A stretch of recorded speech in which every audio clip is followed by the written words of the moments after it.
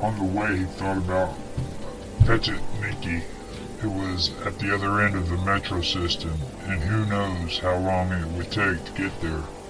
How many transfers crossing through how many stations you'd have to go. Lying sometimes, fighting sometimes.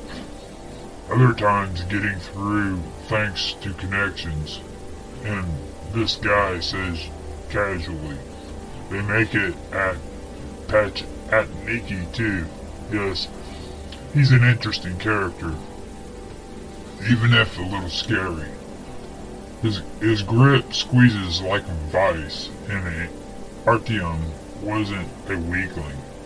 He was always eager to compare strength with a good handshake.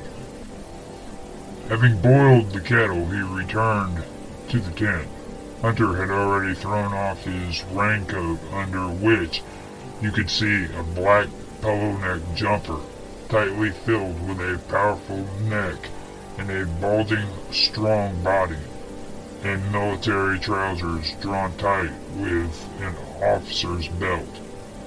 On top of the polo neck, he was wearing a vest with lots of pockets, and a holster hung under his arm containing a burnished pistol of monstrous size.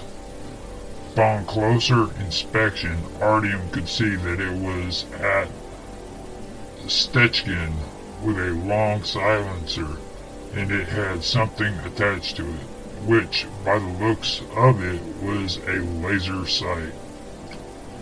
A monster like that would cost you all you had. The weapon, Artyom noted immediately, was not a simple one. Not for self-defense, that was for sure. And then he remembered that when Hunter introduced himself, he added, as in someone who hunts. So, Artyom, pour the visitor some tea. Yes, and you, Hunter, take a seat. Tell us how you are. Sukhoi was excited. Devil knows how long it's been since I last saw you. I'll tell you about myself later. There's not much to say, but strange things are going on with you, I hear. Goblins are crawling around, coming from the north. Today I was listening to fairy stories while standing with the patrol. What's up? Hunter spoke in brief, choppy phrases. It's Death Hunter. Sukhoi's mode suddenly darkened. It's our death stealing up from the future. Our fate is creeping in. That's what it is. Why death? I heard that you crushed them very successfully, but they're disarmed. Well, where are they from and who are they? I've never heard anything like this at any of the other stations. Never. And that means that it isn't happening anywhere else. I want to know what's up. I'm sensing a great danger. I want to know the level of danger. I want to understand its nature. That's why I'm here. Danger should be liquidated, right, Hunter? You're still a cowboy, Hunter. But can danger be liquidated? That's the question. Sukhoi grinned sadly. That's the hitch. Everything here is more complicated than it seems to you. A lot more complicated. This is not just zombies and corpses walking across cinema screens. That's too simple. You load a revolver with silver bullets. Sukhoi demonstrated by putting his palms together and pretending to point a pistol as he continued. Pow pow. And the forces of evil are slain. But this is something different. Something frightening. And as you well know, it's hard to scare me. You're panicking, Hunter asked, surprised. Their main weapon is horror. The people are barely maintaining their positions. People are sleeping with machine guns and Uzis. And they're coming at us unarmed. And everybody knows that there's a higher quality and quantity of them still to come. They're almost running away, going crazy from the horror of it. Some have already gone crazy between you and me. And this isn't just fear, Hunter. Sequoia lowered his voice. This, I don't even know how to explain it to you plainly. It gets stronger every time. They are getting into our heads somehow. And it seems to me that they're doing it on purpose. You can sense them from afar, and the feelings get stronger and stronger. And the agitation is so vile that your knees start to shake, and you can't hear anything yet, and you can't see anything, but you already know that they're coming nearer, nearer, and then there's a howl, and you just want to run, but they're coming closer, and you're starting to shake, and a while later, you can see them walking with open eyes into the searchlights. RDM shuddered. It seemed that he wasn't the only one tormented by nightmares. He used to try not to talk about it to anyone. Before, he was afraid that they would take him for a coward or for a lunatic. They're crippling our minds, the reptiles, Sequoia continued, and you know, it is like they adjust themselves to your wavelength, and the next time they come, you feel them even more strongly, and you're even more afraid. And this isn't just fear, I can tell you. He went silent. Hunter was sitting there without moving, studying him, apparently thinking over what he'd heard. Then he took a mouthful of hot brew and spoke slowly and quietly. This is a threat to everybody, Sequoia. To the whole filthy metro, not just to your station.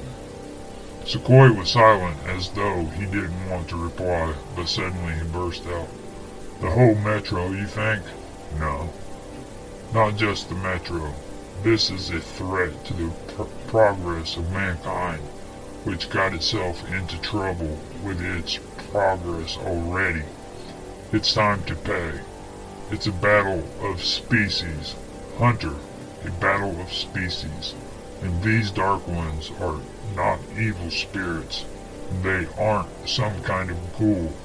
This is Homo novus, the next stage of evolution, better adapted to the environment than us. The future is behind them, Hunter. Maybe Homo sapiens will rot for another couple of decades, or for another 50 of these demonic holes that we've dug for ourselves. Back when there was plenty and not everyone could fit above ground, so the poor folks were driven underground in the daytime. We will become as pale and sick as Wells, Morlocks. Remember them? From the time machine where beasts of the future lived underground? They too were once Homo sapiens. Yes, we are optimistic. We don't want to die. We will cultivate mushrooms with our own dung, and the pigs will become man's best friend, as they say, and our partner in survival. And we will guzzle multivitamins with an appetizing crunch that were prepared by our careful ancestors in the tones. We will shyly crawl up to the surface to quickly steal another canister of petrol, a few more rags, and if you're really lucky, a handful of cartridges, only to note it, only to quickly run back down into the stuffy vaults, looking shiftily around like thieves to see if anyone noticed, because we aren't at home there on the surface anymore. The world doesn't belong to us anymore, Hunter. The world doesn't belong to us anymore. Sequoia fell silent, looking at the steam slowly rise from his cup of tea and condensing in the twilight of the tent. Hunter said nothing, and Artyom suddenly realized that he had never heard anything like it from his stepfather. There was nothing left of his former confidence in the fact that everything would necessarily be fine. Nothing left of his "don't panic, we'll get through it," and nothing left of his encouraging winks. Or was that just all for show? "You don't have anything to say, Hunter?" "Nothing." "Go on. Contradict me. Where are your arguments? Where is that optimism of yours? Last time when I spoke to you, you were certain that the levels of radiation would lower and people could return to the surface again. Hey, Hunter, the sun will rise over the woods, but just not for me." Sequoia sang in a teasing voice. "We'll seize life with our teeth. We will hold onto it with all our strength. But what would the philosopher have said, and the sectarians confirmed, if there was suddenly nothing to grab? You don't want to believe it, can't believe it, but somewhere in the depths of your soul you know that's how it is. But we like this whole business, Hunter, don't we? Me and you, we really love living. We will crawl through the stinking underground, sleep in an embrace with pigs, eat rats, but we will survive, right? Wake up, Hunter. No, no one will write a book about you called The Story of a Real Person.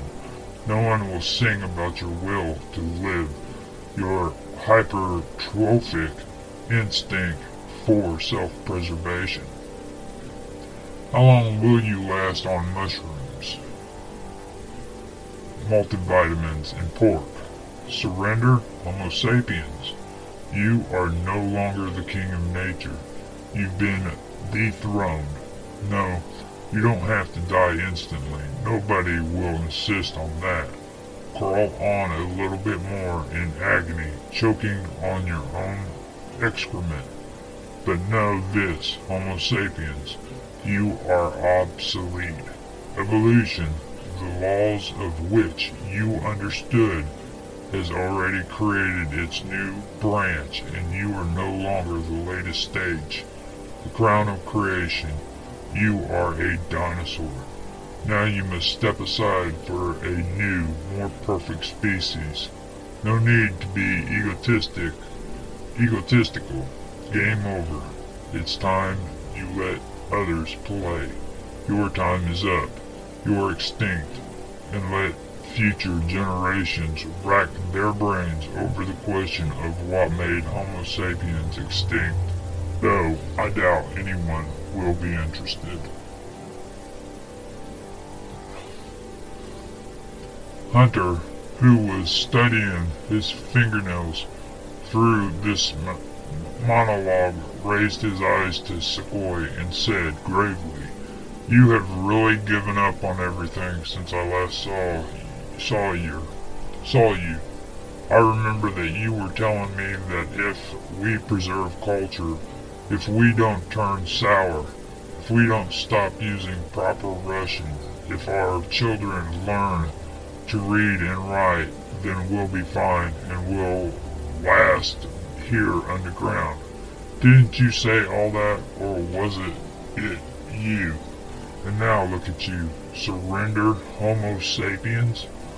What the hell is that?" Yeah, well, I just figured out a thing or two, Hunter. I have felt something which you have yet to get. And maybe you'll never get it. We are dinosaurs, and we are living the last days of our life. It might take 10 or even 100 years, but all the same. Resistance is futile, right? Hunter offered in a mean voice. What are you driving at? Sequoia went silent, his eyes downcast. Clearly, this had cost him a lot, having never admitted his weaknesses to anybody or said such a thing to an old friend. Even worse, that it was in front of Artyom.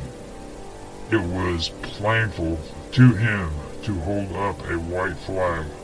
But no, you won't wait, Hunter slowly said, standing up to full height. And they won't wait. New species, you say? Evolution? Inevitable extinction? Dang. Pigs? Vitamins?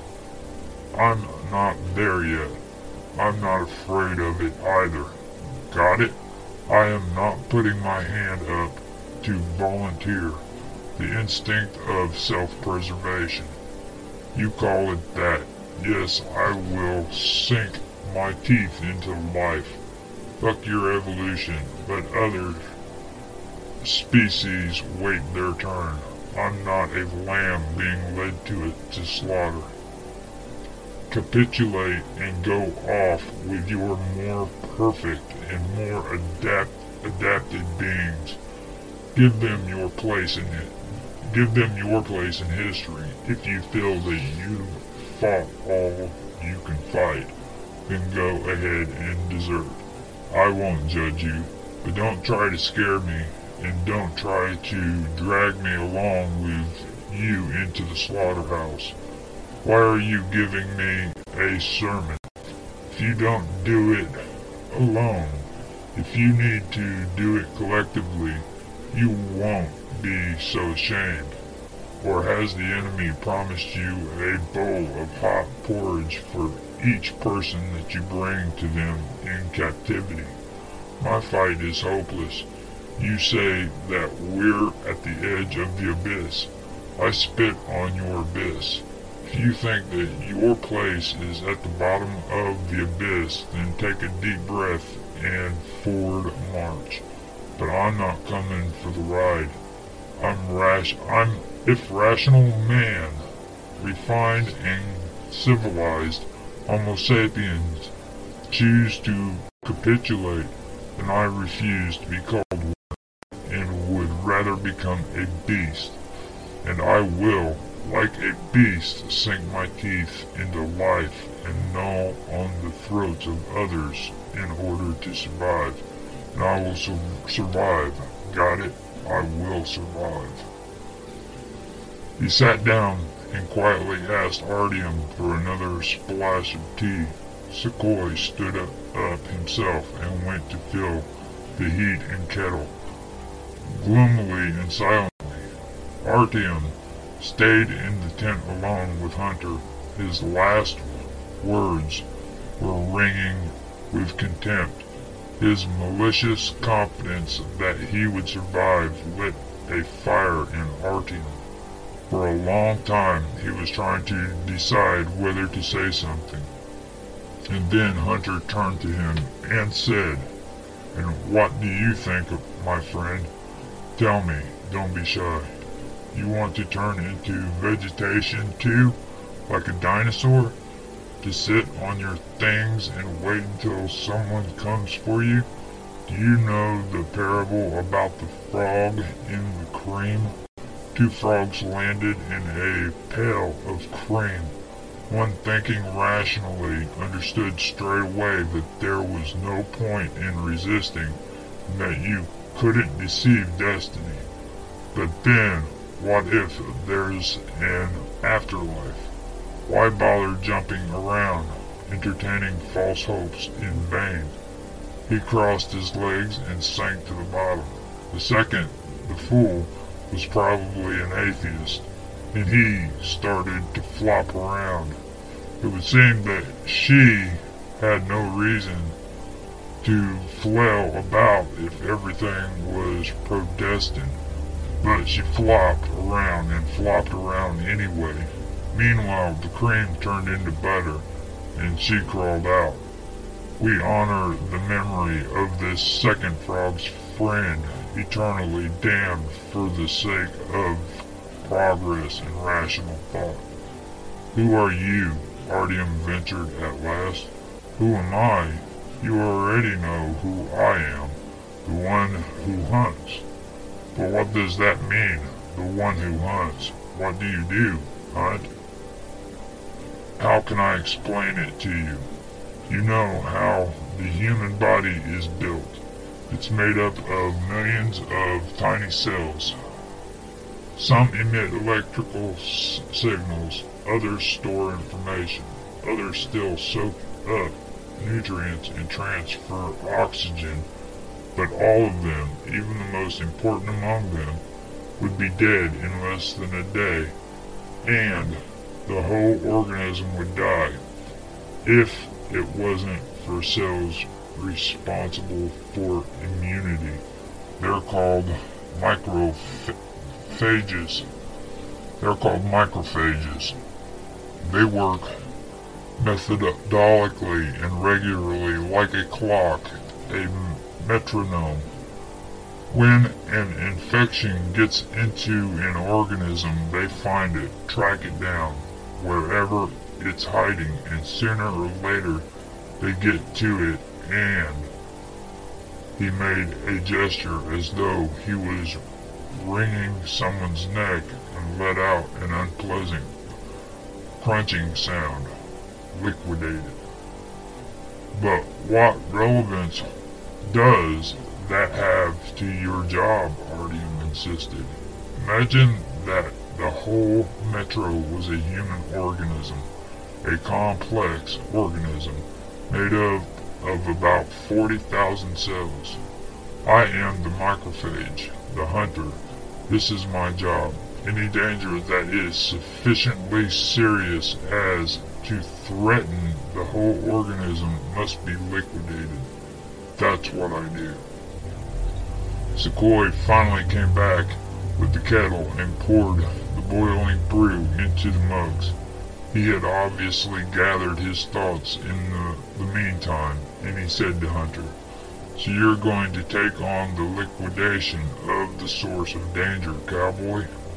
You're going to go hunting and shoot down all the Dark Ones. It's hardly possible that anything will come of it. There's nothing to be done, Hunter. Nothing. There is always one last option, the last resort. To blow your northern tunnel to pieces, collapse it completely, to cut off that new species of yours. Let them procreate from above and leave us moles alone. The underground is now our natural habitat." I'll tell you something interesting. Only a few people know about this at the station. They've already blown up one tunnel, but above us, above the northern tunnel, there is a stream of groundwater. And when they blow up the second northern tunnel, we're almost flooded. If the explosion had been just a bit stronger. Goodbye, my dear VDKNKH. So, if we now blow up the remaining northern tunnel, then we'll be flooded. We'll be covered in radioactive swill. That will be the end, not only for us. Therein lies the real danger in the metro. If you start an interspecies battle now, and in this way, then our species will lose, as they say in chess. Check. What about the hermetic gate? Surely we could simply close the hermetic gate in that tunnel, Hunter said. The hermetic gate was already dismantled along with the rest of the lines gates 15 years ago by some smart guys, and they sent the material to fortify one of the stations. No one remembers which one anymore. Surely you know about this. There you go. Check again. Tell me, have they increased their pressure recently? Hunter, it seems, was conceding and shifting the conversation to another tack. Increasing? And how? It's hard to believe that it was only a little while ago that we didn't know they existed, and now here they are, a major threat.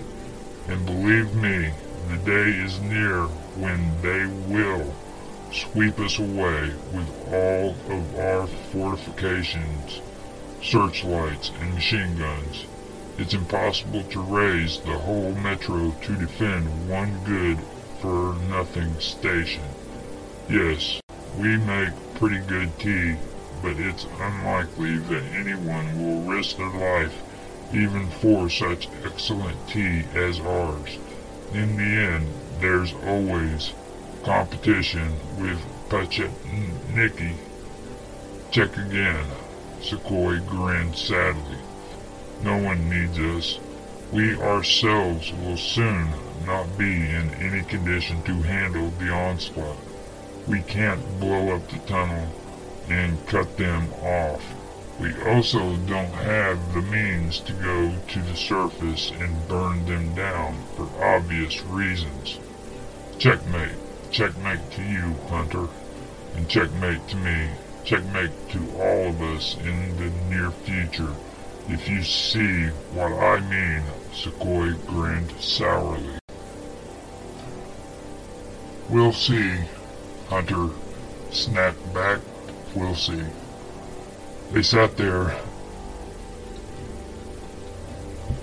a little longer, discussing all kinds of things. Many of the names mentioned weren't familiar to Artyom. There were references to bits and pieces of stories. Every once in a while, an old argument would spark up, of which Artyom understood little, but their discussion had clearly been going on for years, debating if men hadn't seen each other in a while and flaring up again when they met. Finally, Hunter stood up and said it was time he went to bed because he, unlike Artyom, hadn't slept since his betrayal. He said goodbye to Sequoia, but before leaving he suddenly turned to Artyom and whispered to him, "Come out for a minute."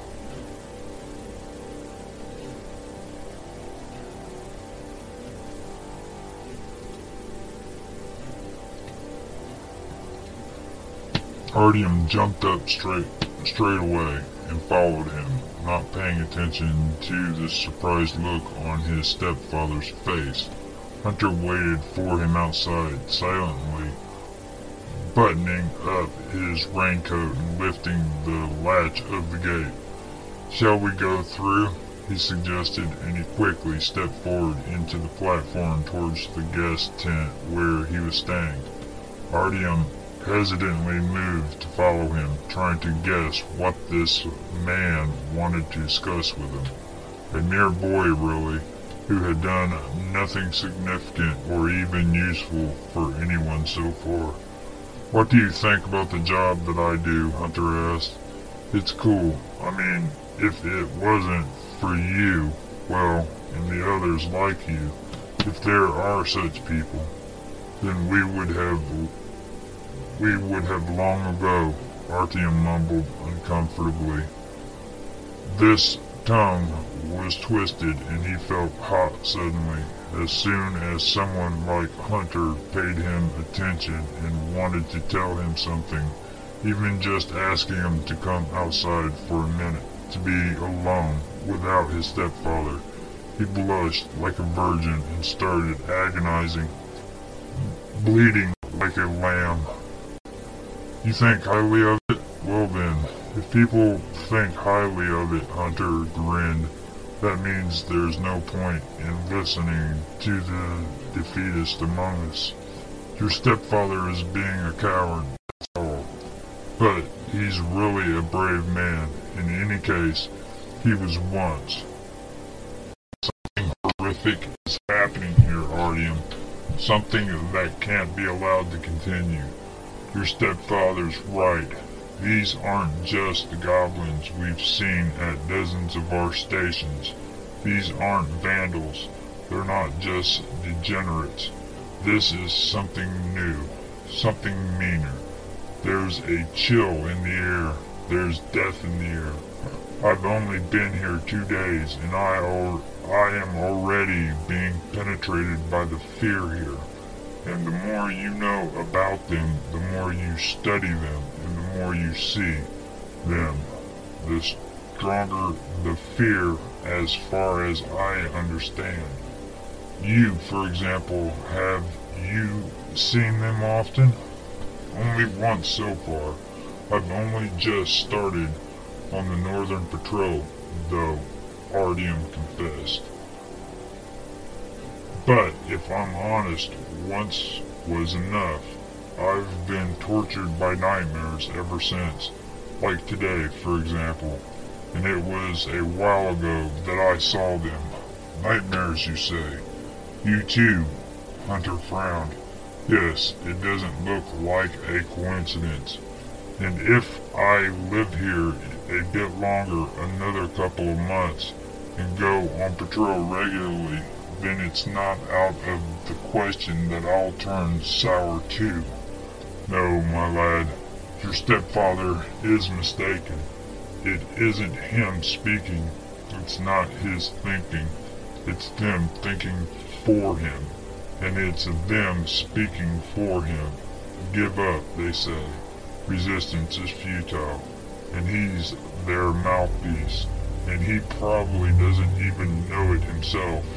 And it's right, I guess, that they tune in and impress themselves on the psyche.